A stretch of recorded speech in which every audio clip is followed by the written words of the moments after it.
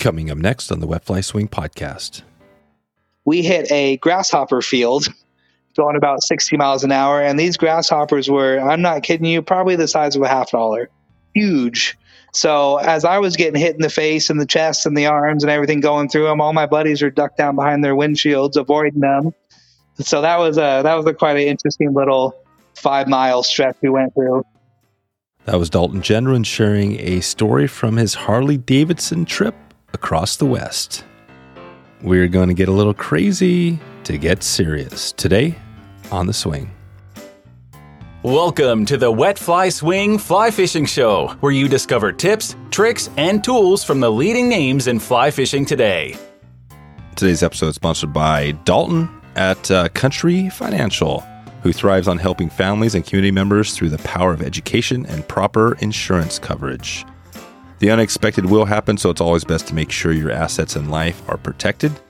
You can check out Dalton right now at wetflyswing.com/country and make sure you are protected today.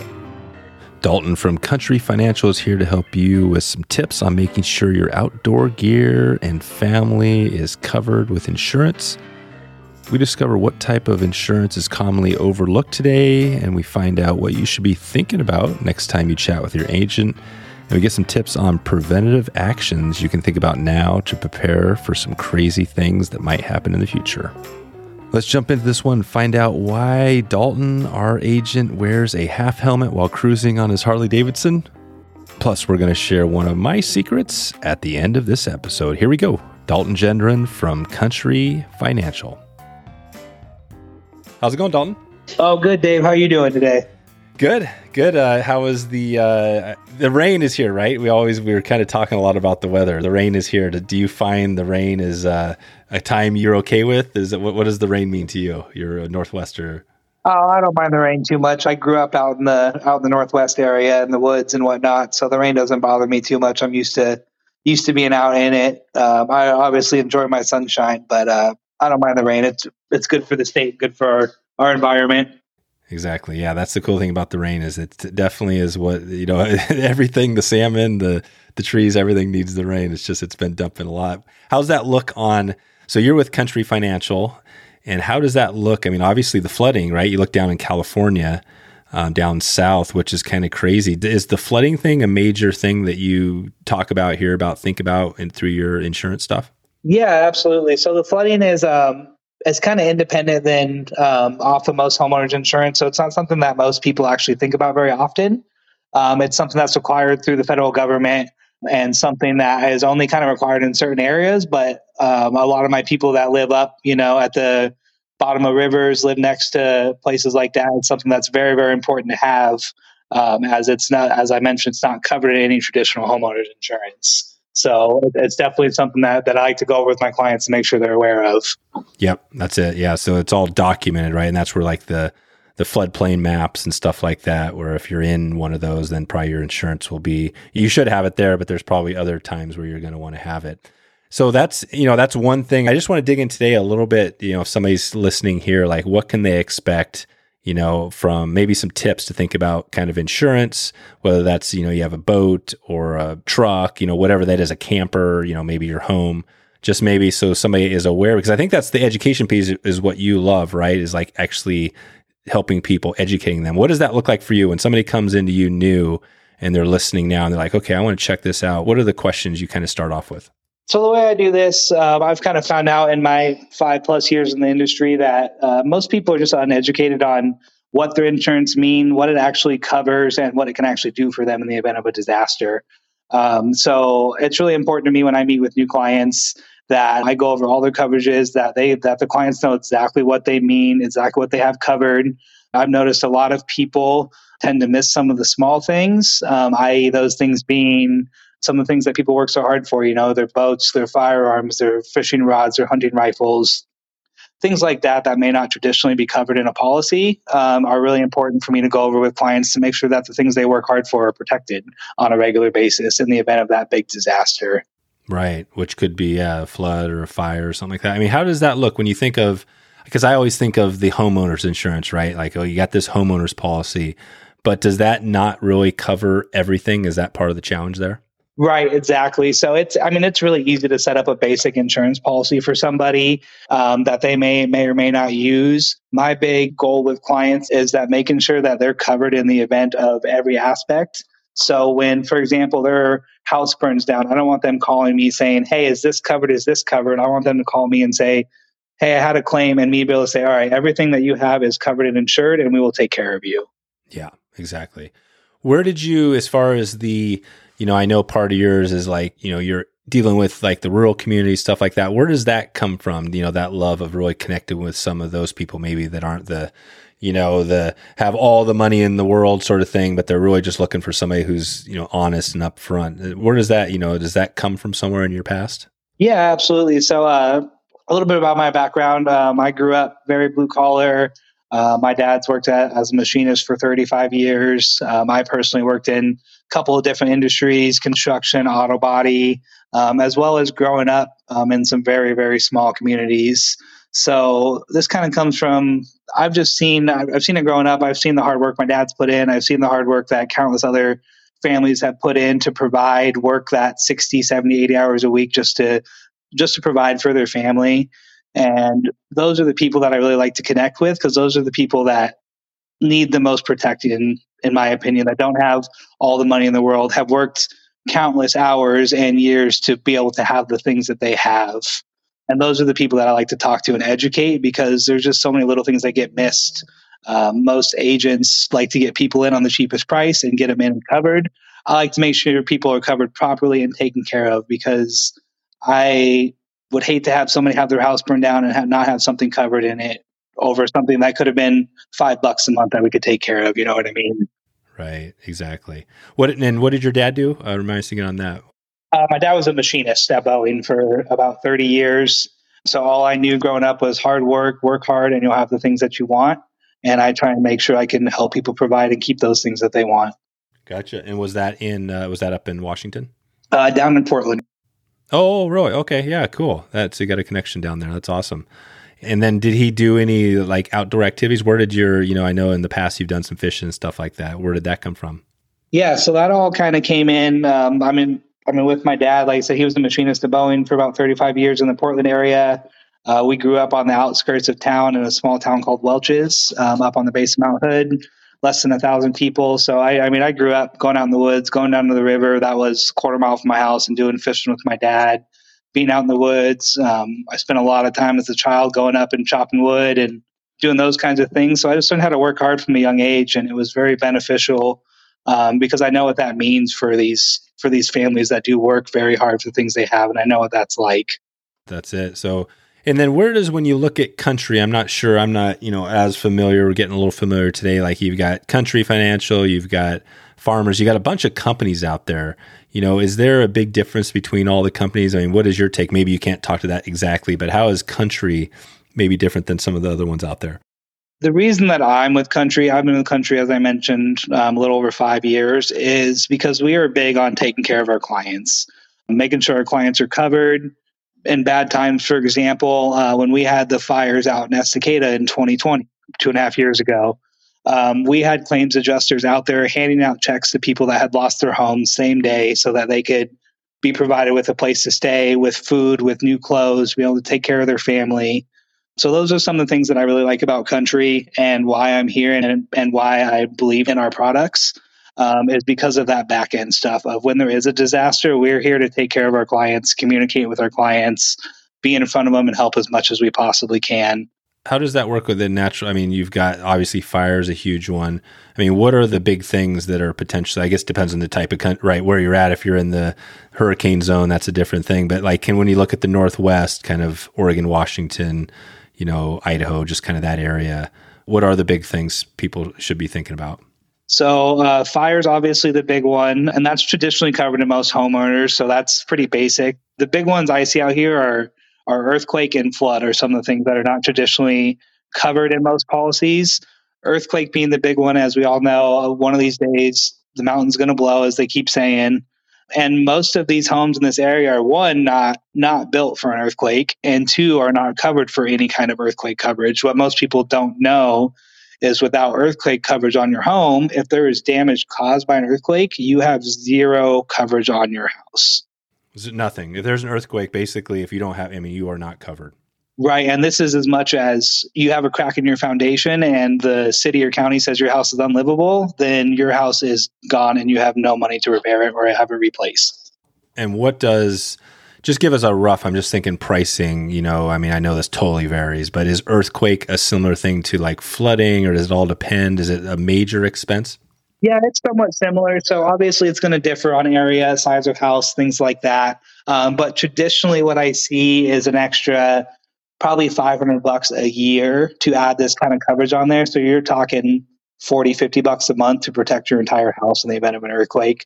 So in my opinion, it's pennies on the dollar for them rebuilding a $500,000, $600,000, $700,000, $800,000 for you. Right. No, it's so interesting because that's one of those things where I'm sure a lot of people listening are like, man, I don't think my insurance agent has ever mentioned earthquakes or, whatever part of the country they're in, there's something that maybe they, and so that's kind of your thing, is you're going to walk through what are those potential things and what do you need to be thinking about?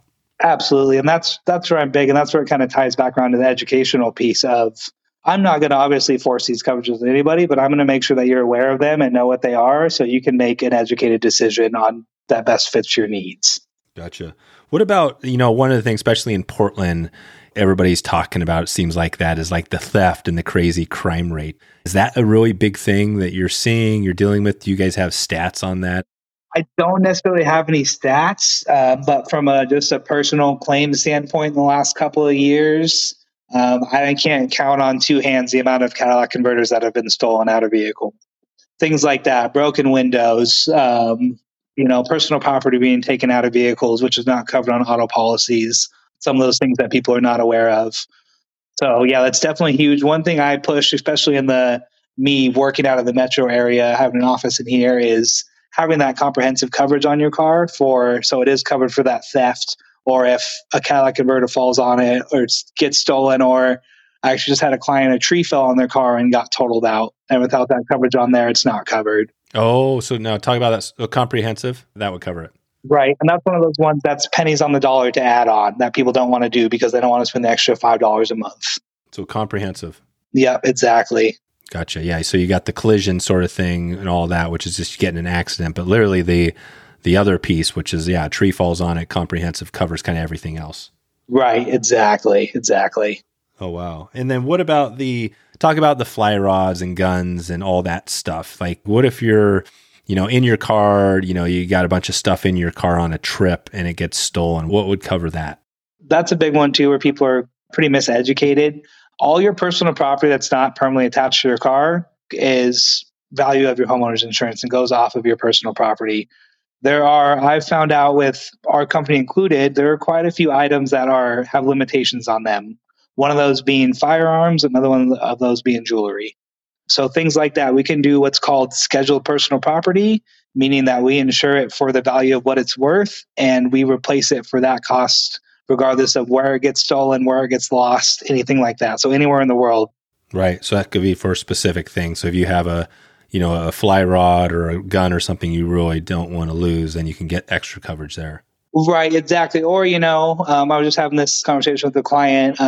You have that special fly fishing rod that you bought 15 years ago that's not made anymore, you know what I mean? And you can't replace it for the value that you paid for it. So you can, at the very least, insure it for what it's worth and get the value back out of it if it's ever broken or stolen or lost or anything like that. I mean, same with firearms. Some people have firearms that are passed down through generations. Obviously, it doesn't replace the firearm, but at least replaces that financial burden if it's ever stolen or lost. Gotcha. So the homeowner's insurance stuff, again, going back to that, where that covers some things, but it might not fully cover everything. Like say if you had your stuff stolen in your car. Right, exactly. And that applies the same to people that don't own homes with renter's insurance. The other big thing about these policies is it actually gives you liability coverage everywhere in the world, personal liability coverage. So if you're anywhere, you're out fishing and you're ever found negligent for anything or somebody wants to sue you, that personal liability in your homeowner's insurance actually would cover you if you're ever taken to court for anything like that. Oh, wow. Well, there you go. That's awesome. Yeah, so that's a big one I see. A lot of people cut their liability down to try and save on price. But again, that's one of those things that protects you personally everywhere in the world. And they can come after I mean, everything from your wages to your assets to your retirement accounts if you don't have the proper protection. Right. Yeah, that's crazy. So that's part of the thing. And then let's take it back to that. If somebody's having a conversation with you, you're kind of walking through all this stuff, and within like a half an hour of a little session, you can kind of have a good feel for what, sort of coverage somebody might need. Right. Yep. And I would like to get a full picture to make sure I go a little more in depth than most agents, I would say. I mean, I want to know what your income is, what your assets are, what you like to do for fun, so I know how to properly protect you. If I don't personally get to know you a little bit and know what you're about and what you like, it's hard to properly protect you the right way, insurance-wise. Exactly. And how do your folks, obviously, if somebody's new to it, that's the first part, right? Getting to know them a little bit, understanding kind of some of their challenges, and then what they need. I mean, that's the thing. You don't want to sell stuff they don't need, obviously. No, absolutely. And I'm big on that. I don't like to sell anything that's not necessary for the client or the client doesn't feel like they need. Perfect. So renter's insurance, homeowner's insurance, those are similar kind of things, right? They both do a kind of a similar sort of thing for the insured? Correct. So essentially the only difference is the homeowner's insurance covers obviously the house that you own to rebuild it. The renter's insurance essentially just gives you that personal liability and gives you that personal property coverage.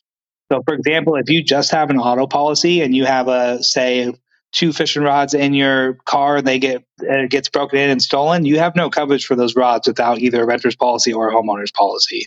Oh, right. So that renters or homeowners could cover some of that stuff in there. Yep, it'll cover your personal property, anything that's not permanently attached to the vehicle. Oh, that's not permanent. So it would cover some of that, a homeowner's, but the other thing where you need extra coverage might be, when would that be? When you might need some extra coverage on top of the homeowner's? It would more be like the homeowner's covering your personal property. What would be covered under the auto insurance is, say, the broken window. If they take the stereo, they take your cat, they take your wheels and tires, things like that are all covered under the auto. But any personal items you have in the vehicle are not covered unless you have one of those other policies. Oh, I see. Gotcha. Okay. Perfect. Yeah, I have a funny story. Well, it was a long time ago, but I had my car stolen in Portland. Again, back in Portland, I think it was just out of high school, but I was actually driving down to get my insurance. It was kind of weird, but I think I was on my parents at the time, but I was getting my insurance and or something like that, or an update. And I literally was like playing the music too loud. It wasn't even an expensive car, but they stole it within 5 minutes. You know what I mean? Wow. Like I went in, I forgot something went out and my car was gone. I was like, oh man. Oh yeah, it can happen that fast. And I've seen everybody from going into the store to grab dinner and come out and their car be gone, or it can happen fast. It's such a terrible feeling. And I can't imagine losing a house, because I mean, that car being stolen, it has affected my entire life, even to today. Right? Oh, absolutely. It's violating having somebody take something that's yours. Exactly. What do you give people, so insurance is obviously one thing that's, you have to have. Are there other educational pieces or resources you tell somebody like, hey, here's some other things you can do to make sure these things don't happen? Or, does anybody ever ask you about that? Like, other protections?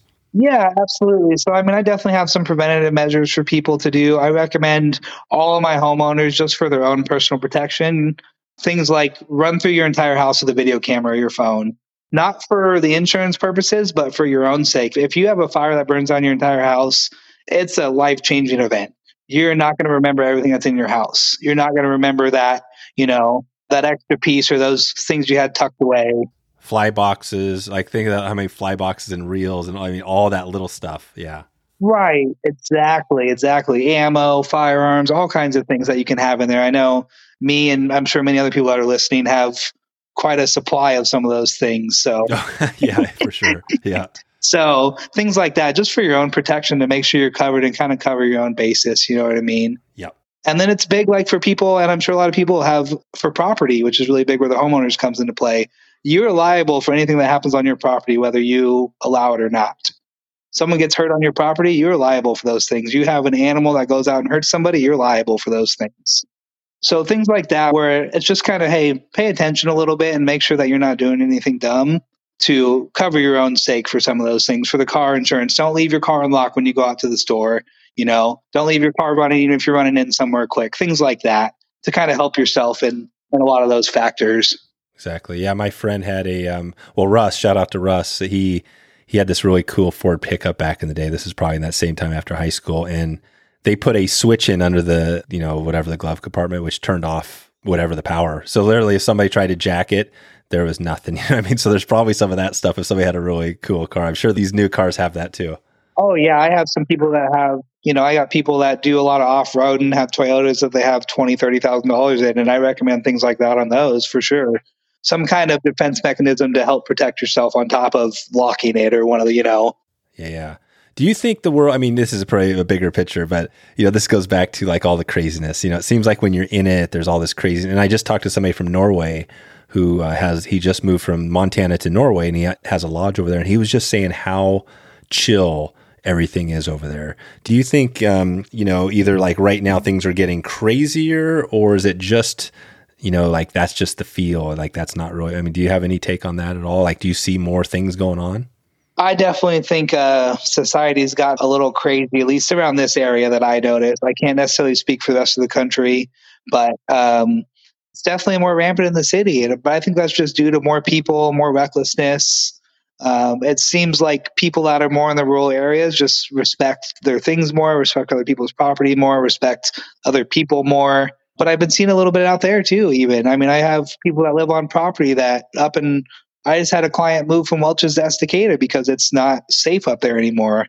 And that's crazy to me. Oh, really? Welch's isn't? Oh, right. Welch's because all the, whatever you call the people, there's some weird stuff going over there, right? Drugs and stuff. Right. And I don't know. People are seeming to get a lot more, I don't know what the right word for it is, but just a lot more willing to go out and commit these crimes and do these things. And it used to not be that way, and I don't know where the disconnect happened, but it's definitely not the world it used to be when it comes to, especially where I'm at in the cities and stuff where I work out of and, spend some time around it during my work hours. It's not the same, man. I hear you. No, I do. I mean, I grew up in the same thing. I mean, I know this area well. And I remember there was, the door was never locked back in the day. You know what I mean? Right. And that's how I was. I mean, in high school, I used to leave my keys in my car at night. I would pull in my driveway, leave my keys in my car unlocked, and come out the next day and get in and go. I would never do that these days. No, I know. Yeah, it is a little bit different. What's the, so on that end, I mean, what is the crazy, have you had some crazy things that you've dealt with over the years as far as insured stuff or any stories like that? Yeah, I mean, nothing too over the top, but I mean, I've had everything from, car thefts to house break-ins to things like that. So especially in Portland, I get a lot of stolen cars, or a lot of hit and runs are a big one in the city area.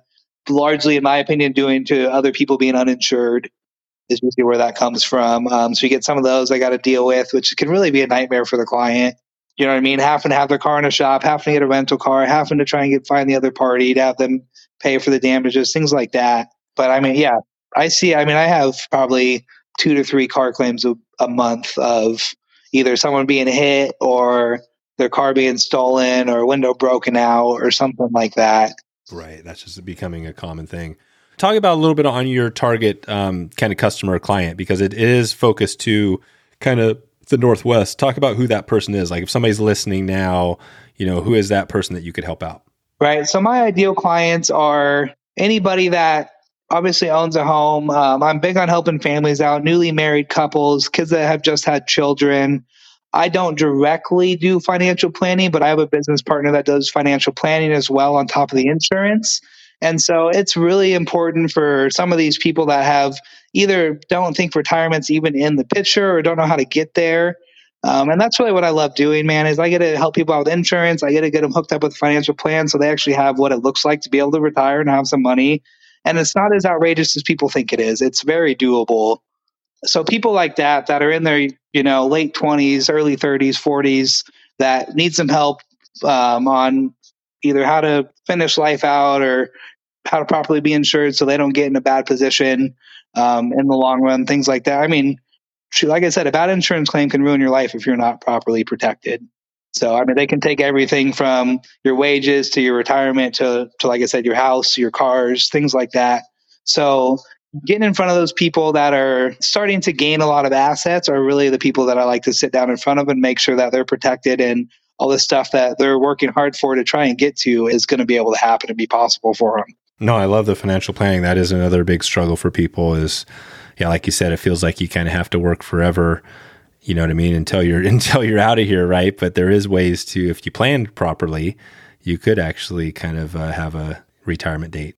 Oh, there's absolutely ways, and I'm learning more and more being in this industry that it's doable for the average Joe that works 40, 60 hours a week in that blue collar job. It's very, very doable with the right direction and education. Yeah, exactly. What is on that? I mean, I know you're not an expert there, but somebody probably asked you that a lot. Like, okay, I really want to retire in the next 5 years, 10 years. Is that something where you work together with your partner to talk about that? Yep, absolutely. And then I will typically get that client in front of my partner. We do joint meetings together because they'll actually get into the planning. They do a full actual retirement snapshot and plan that actually runs scenarios, runs percentages, all things like that at your retirement to show you what your actual success rate is. The other nice thing about being with Country is typically meeting with our financial advisor and making a plan is a $500 fee. If you're a client with me, but we actually waive that fee. Just an added benefit that we use that we like to utilize. So I like getting my clients taken care of in the full picture of things, not just on the insurance side. Okay. What is I want to talk about what the switching would look like, but when somebody maybe they have insurance right now, well, they likely have insurance right now, and they're wondering like, okay, am I covered? Maybe they just picked it up and they're not quite sure. How do they know like what they have and maybe whether it's worth a change? What do you recommend on that? First, like how do people know what they have? And then how would they do the connection with you to find out? Maybe that's how they do it?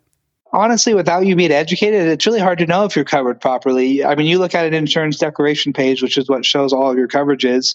You're looking at 50 different numbers of things. It's really hard to kind of dissect what it means without actually sitting down in front of somebody. I love doing reviews for people, regardless of if you want to make a switch or not. I'm happy to look at an insurance policy. I would just have a potential client email it over to me, take a look at their policy.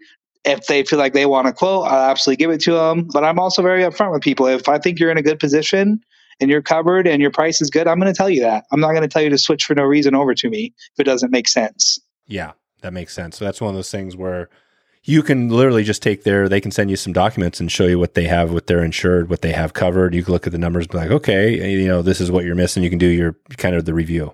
Yep, it's that easy for me. So it takes clients 5 or 10 minutes to get me over documents typically, and I can do a full review for them and have answers for them within 24 hours. Gotcha. So that's it. So that's the best way to do it. And if they did if you looked at that and it sounded like you had some other opportunities that could help, what does the process look like in switching? Like if somebody wanted to switch over from their current carrier over to you, how does that look? So that process is pretty easy. We essentially agree on a date you want to start your insurance with us. We communicate I can actually do it a couple of ways. Either the client can communicate with their current company if they want to cancel, or actually have some documents they can sign that I can actually just send over to the other company to cancel. So it's very, very easy. Most companies typically will issue you a refund if you still have money left on the days that you paid for. Some people pay that full 6 months at a time for the auto, things like that. So you can actually get refunded back. You don't have to wait till the end of your term to switch, which is a pretty big misconception in the world, that you have to wait until your policy term is up to switch over. Oh, right. You don't. They'll prorate it or something like that. Yep, exactly. So that's a big one. And then the homeowners is super easy. Most people with their homeowners insurance pay it within their mortgage with their property taxes, their mortgage payment. So that's super easy. All we do is make the switch. I communicate with your mortgage company that you made a switch, send them the updated documents, and then they write us a check for the year, pay off your homeowners insurance, and then bill you monthly with your mortgage payment. So the switch is very, very easy and painless.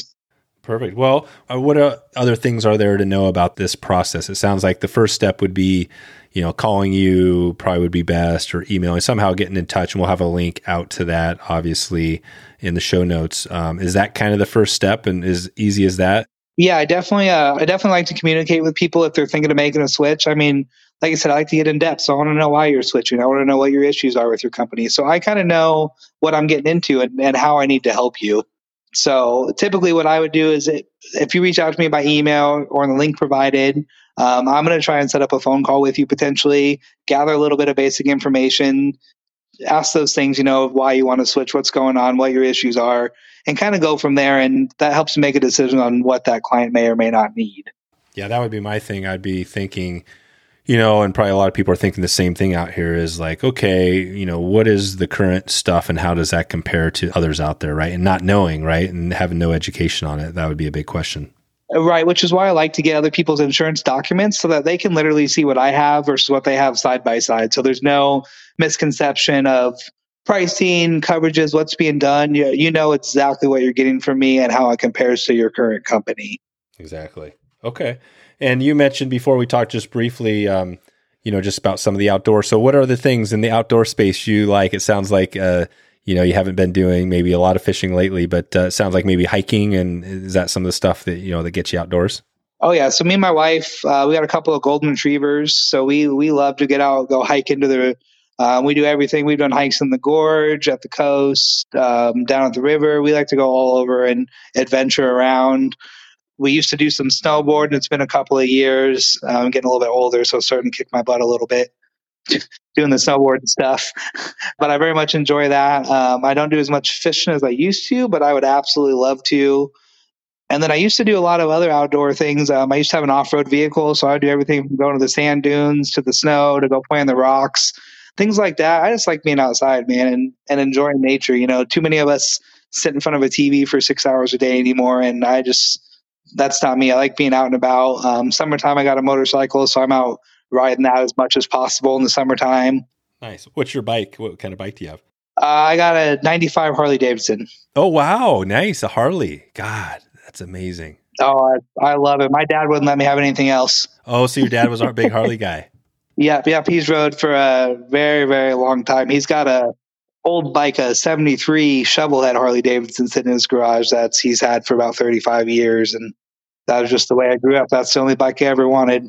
Sure. So you have a Harley. And what is your Harley? If we wanted to look up a photo on Google, what would it be? What's the model? You can look up a Dyna Wide Glide 95. Dyna Wide Glide. Okay. We'll throw a link to the show notes. I'm always interested. Motorcycles is one of those things I always thought would be cool, but I've always been kind of a little afraid, right? That's one of those. Well, tell me that yourself. You're a motorcycle, and insurance. It seems like obviously car accidents are huge, right? Lots of people die in those things. Are motorcycles, how do you stay safe out there?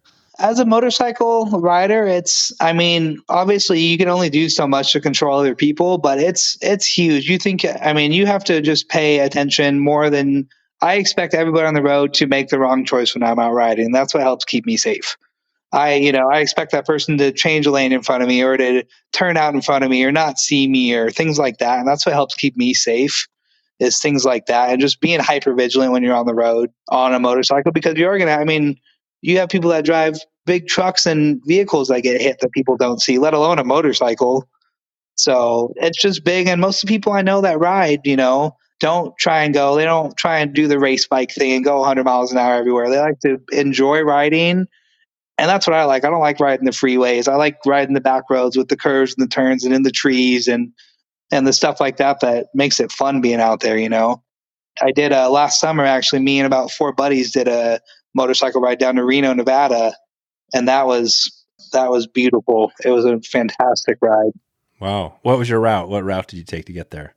We went over the Mount. We went over Mount Hood, down through Lapine and Bend and Klamath Falls, and then cut through California on I guess that would be kind of the northeast side, and then cut down through Reno. So we pretty much avoided all freeways as much as possible and did all the back roads. It was fantastic. That's it. God, that sounds awesome. And was it like did you have any, crazy encounters or close calls out there? Yeah, we sure did. So my bike's a 95. It's old. I don't have saddlebags on it. I don't have a windshield on it. It's very, very basic, which I like about the Harley. Most of my friends, they got newer bikes. They have windshields, they got fairings, things like that on it. So we, in California, we hit a grasshopper field going about 60 miles an hour. And these grasshoppers were, I'm not kidding you, probably the size of a $50. Oh, wow. Huge. So as I was getting hit in the face and the chest and the arms and everything going through them, all my buddies are ducked down behind their windshields, avoiding them. So that was quite an interesting little 5-mile stretch we went through. Did you almost wipe out? Was it one of those things where you couldn't even see? Yeah, I wanted to pull over and stop, but I wanted to get through them too. You know what I mean? So it's I don't want to stop and wait, but they're also pelting me in the face and the eyes and you know what I mean? So. Yeah, that's right. What kind of helmet? Because I know that was one of those things, right? There's another insurance thing for you. Remember, Oregon has a helmet law. Yeah. What's your helmet of choice? So I just use a half helmet. The reason being is I've tried a full face helmet. One, I don't have the visibility in it that I like. My peripheral vision sucks in it. I don't breathe in it very well the way I like to. It just feels constricted. So I like the half helmet. It's DOT approved. It's safe, and I can see and function better in it than I can in a full face helmet. Yeah, exactly. So you had the half helmet. You were getting whacked in the face all with these bugs all over the place. Oh yeah, I was getting hit left and right. Damn, that is nuts. What's that movie? You remember that movie from the 70s, James Fonda's dad, right? Remember the Harley they drove across the country? Oh, right. Yeah, I know what you're talking about. Yeah. I'll try, if I remember it, I'll bring it up. But it was like a crazy. In the end, they went through some town, wherever it was, in the southern part of the country or something, and they got taken out, on their Harleys because it was one of them. I think it was good. They were a couple of hippies sort of thing or whatever. But yeah, I mean, when you're out there, that must be the thing riding around is that people just don't see you, or maybe they don't respect, you know what I mean? Like that's where I could see the close calls, like somebody just turns into you and you're not being aware and boom, you're laying it down. Right, exactly. I think people just don't know, you know what I mean? They think you have the reaction time you do in a car and you can make the maneuvers you can in a car, and you just can't do that on a motorcycle. I can't slam on my brakes going 60 and come to a safe stop like you can in a four-wheeled vehicle, or swerve off to the side and run into a barrier because I have a 3,000 pounds of steel around me. I don't have those options. You know what I mean? So I think people just are uneducated in some of those things. They think they can cut in front of the bike or do this because the bike can maneuver and figure it out on their own. And we just can't do the same things that you can do in a car. Have you ever had to lay it down? I mean, have you ever done that before? I haven't laid it down yet, but I've had a couple of close calls. Every motorcycle rider I know says it's not a matter of if, it's a matter of when. You ride long enough and you will put the bike down. Yep, I hear you. That's it. Gosh. Well, I mean, it's amazing. I think the Harley, I'm just jealous because I think it's pretty awesome. Like I said, I think the Harley for me is the ultimate. I mean, there's a lot of motorcycles out there. And I remember back in the day, I was even back in the scooter day. I was like, man, even a scooter would have been cool. Although now I realize, like, dude, the scooter, you want some power, right? That's one of the things. Right. And I don't care what anybody says. The sound of that Harley is the best sound there is. I don't care what anybody says. Yeah. Is yours souped up and like extra loud, or is it just kind of normal? It's not too bad. I put some new pipes on it this past summer, make it a little bit louder, but that's also partially for safety, believe it or not. Oh, it is. Some of these people they think, these Harley riders want big, loud bikes. It's actually part of it's for safety, to make sure other people can hear you if they can't see you. Oh, right. So you literally, you gas it and that's letting people know. Oh, yeah. I've had plenty of situations where I just gas it because my bike's loud enough, and it helps people from turning in front of me or making that bad decision or things like that, because they may not see me, but they can hear me. That's so cool. I'm sticking on this trip because I'm excited about it. But so across the Rio, did you guys do was this like hoteling it, camping? Like, how'd you do that? We rode all the way to Reno in one day. So we did about 14 hours of riding. It was a long day.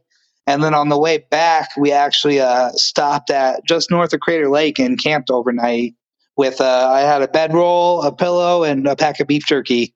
And that was about all we had. We camped overnight and then headed home the next morning. That's it. That sounds pretty awesome. I will tell you what, riding out of Lapine at 7 o'clock in the morning is not very nice on a motorcycle. Oh, why is that? Just a little cold? When it's about 35 degrees. Yeah, that's right. Because you guys did it when was that when you did that trip? It was the summertime, but over in Central Oregon there, it gets real cold at nighttime, even in the summertime. Yeah. Right on. Well, this is good. Anything else you want to shed light on as far as insurance? I mean, we kind of dug into that a little bit. I think the take-home message is that there's probably worth getting some education to find out, what, are you missing anything? Do you need earthquake insurance? All this stuff, right? It's probably worth a call just to find out. That's what it comes down to, Dave, is most people think that this process is so complicated. I think that's why a lot of people don't review their insurance or don't want to make a switch, because they think it's a big, long, complicated, hard process, and it doesn't have to be. I recommend everybody at least once every couple of years reviews their insurance, whether it's with their same company or not. I try and sit down with all my clients that are willing at least once a year to review those life changes, review their policy, make sure that it still fits their needs. So I think that's very, very vital that a lot of people miss, is just take that 20, 30 minutes once a year to review their policy with their agent, or shop the race around if that's what they feel like they need to do. And just review it and make sure that everything's up to date and where it needs to be. That's a great tip. Yeah, that's an awesome tip, is that literally just go to your agent right now and be like, hey, let's review things, see how we're doing, because insurance it's not necessarily always going up in price, right? No, I mean, I meet with many clients that I don't necessarily make any changes, but I learned that that they want to buy a house next couple of years. They're planning on having kids. Their income went up. They started a business, things like that. You find out that can help. And it comes back to that whole financial planning thing too of, hey, maybe now this is the time, this year is the time to get started. You gain some income, you calm down on some of the other things, like you're in a better position now, which is why it's important to meet with my clients on a regular basis. Yep, exactly. Right on. Well, let's take it out of here. We've been doing this little 2-minute drill, just as a good chance to give me the heads up that it's time to take it out of here. So I've got a couple of quick little questions, and we'll take it out in a couple of minutes. So what is if you look out, the next year or two or whatever, is there an outdoor activity you've been thinking, maybe that's like skydiving or something like that you maybe want to, add to the goal list? Well, funny you say skydiving. I've actually done that a couple of times, and it is amazing. Is it? Is it worth it? Oh, it is the best adrenaline rush I've ever had. No kidding. It is absolutely fantastic. Did you jump with somebody, like you're paired up with somebody? Yep, I've done it twice, and both times I jumped with somebody. But as far as your question, I really want to get back into fishing. That's to be my big goal this year, is to really go out and get the gear I need again, get a fishing license, and get back out there on the river. One, just for me, I love the peace and quiet. I'll be able to get out in the morning by myself, so peace and quiet, or, go out. I have some friends that have some boats that like to go out and do things like that. And so that's really my big goal this year as far as outdoor stuff, is get heavily back into fishing. Perfect. That's definitely a doable one for sure. And I'm skydiving has been on my list for a while. Highly recommend it. That's awesome. So you've talked about a couple of tips here, a few tips. Is there one more, just focusing on that insurance? Somebody's listening, they're like, okay, what's one thing I can kind of implement in the next, say week or month that would help them out? Anything come to mind there? My biggest one, especially I think for the listeners that would be on this, is making sure that personal property is protected. Those firearms, those fishing rods, those expensive hobby items that you may have, making sure those things are protected, because those are some of the things that, people save up, they work 2-3 months just to be able to buy that special fishing rod, that special hunting rifle, that scope for that rifle, those extra fly fishing attachments, those things like that. That are really important to make sure you're covered for, because that's why people work, right? To be able to go out and do these things and enjoy life. And without those things, that kind of takes away the whole purpose. Exactly. Do you find you hear from people that are losing stuff, or maybe they're, dumping their boats, or they're, like it might not be theft or something like that, but is there other crazy stuff you hear about out there, or is that not as common? Yeah, a little bit. More so what I saw, which is why I'm really big on education, is, again, going back to those fires, so what happened is, as soon as fires started out there, Country, and along with every other insurance company, a place was called the moratorium, meaning we couldn't write any new business or make any changes out in those areas. So what I found was I had clients calling me and other agents trying to all of a sudden add on this coverage, add this to their insurance, making sure that this coverage is up when it was already too late. So that's a big one. And that's why it goes back to just doing the review to make sure you're covered, because what you don't want to do is try and make those changes when you're in the middle of a disaster or after a disaster. Gotcha. And I was just, I'll put a shout out to Karmic Outdoors. This is another it's not insurance, but it's actually another thing that it's for lost stuff. So you can actually get a tag. We had them on a while back that goes onto your stuff, right? And then if you did happen to lose it, or, that can happen occasionally. But I think you have to have both. You got to have, obviously, the right insurance, and then you got to have some tools for making sure, you're doing things smartly out there. So right on. All right, Dalton. Well, I think we're good. I think that gives everybody listening a little heads up. For you, looking out, I just always love to, we're into 23 now. As in the next year, are you going to just kind of keep doing more of the good stuff out there? Anything new you got coming? Any trips or any focus with the, the family or anything? Nothing big. We've got a couple of trips. I'm actually making my first Canada trip in April. Oh, nice. So I'm going to go up to Vancouver Island, just do a little small vacation up there, get out of the country, somewhere I've always wanted to go. So we're going to do that. And then if the year goes right, I'm hoping to end the year with potentially a Hawaii trip for the wife. That would be my ultimate vacation goal for this year. That's it. Which island are you? You got an island in mind? I don't right now. We went a few years ago and went to Oahu, and it was great, but it was a little too town and touristy for me. So I want to go somewhere a little more quiet and low key and relaxed. Yeah. There's probably a lot of them. We've been to Maui a couple times. Now, the other end of the national park side is pretty cool. You can kind of get away from it. It's a little crazy. There's the tip. It's a little crazy out there because Hawaii isn't quite, there's not as many signs, you know what I mean? It's almost like the Wild West out there a little bit. So you got to be careful. Probably have the right insurance before you go on your Hawaii trip. Do you guys do that as well? Is that one of those things people are like, you're on vacation? Is that something that, you know what I mean, you should be calling your insurance agent before heading out on a vacation?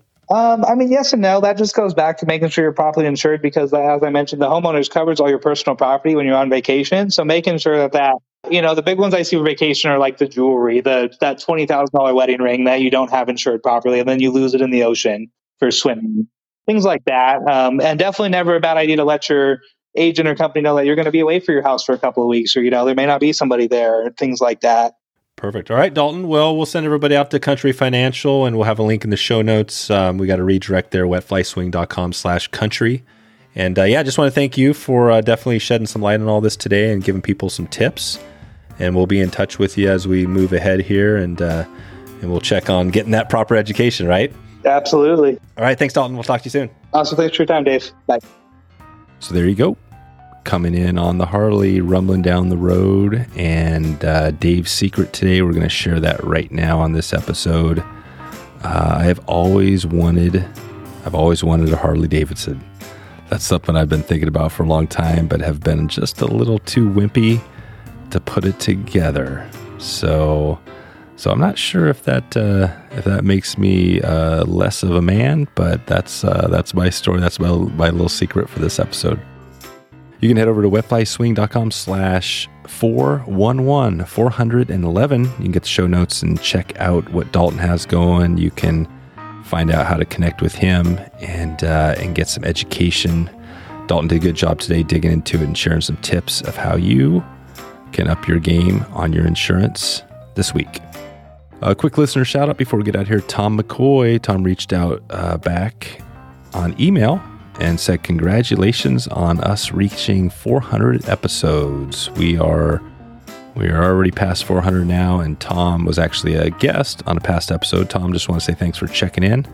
Let me know if you want to connect with us. You can do that by email, dave@wetflyswing, and I would love to hear from you. How do we make it real easy to connect? Okay, let's take a look where we're headed next before we get out of here. Okay, we got Joe Jackson, the writer, tomorrow. Not Joe Jackson, the bass deer hair popper tire. We got another Joe Jackson tomorrow. We're going to dig into some on Alaska and find out some tips up there. Joe has written a book, and he's got some other content out there that's going to help you put together that Alaska trip. And I know a lot of us out there are thinking about Alaska as we get into this year. So check in with that episode tomorrow. All right, I'm going to get out of here right now, and it is a moderately late evening. So if it's evening where you are, I want to say I hope you have a great evening, a great morning, or a great afternoon, and I look forward to talking to you very soon. Thanks for listening to the Wet Fly Swing Fly Fishing Show. For notes and links from this episode, visit wetflyswing.com.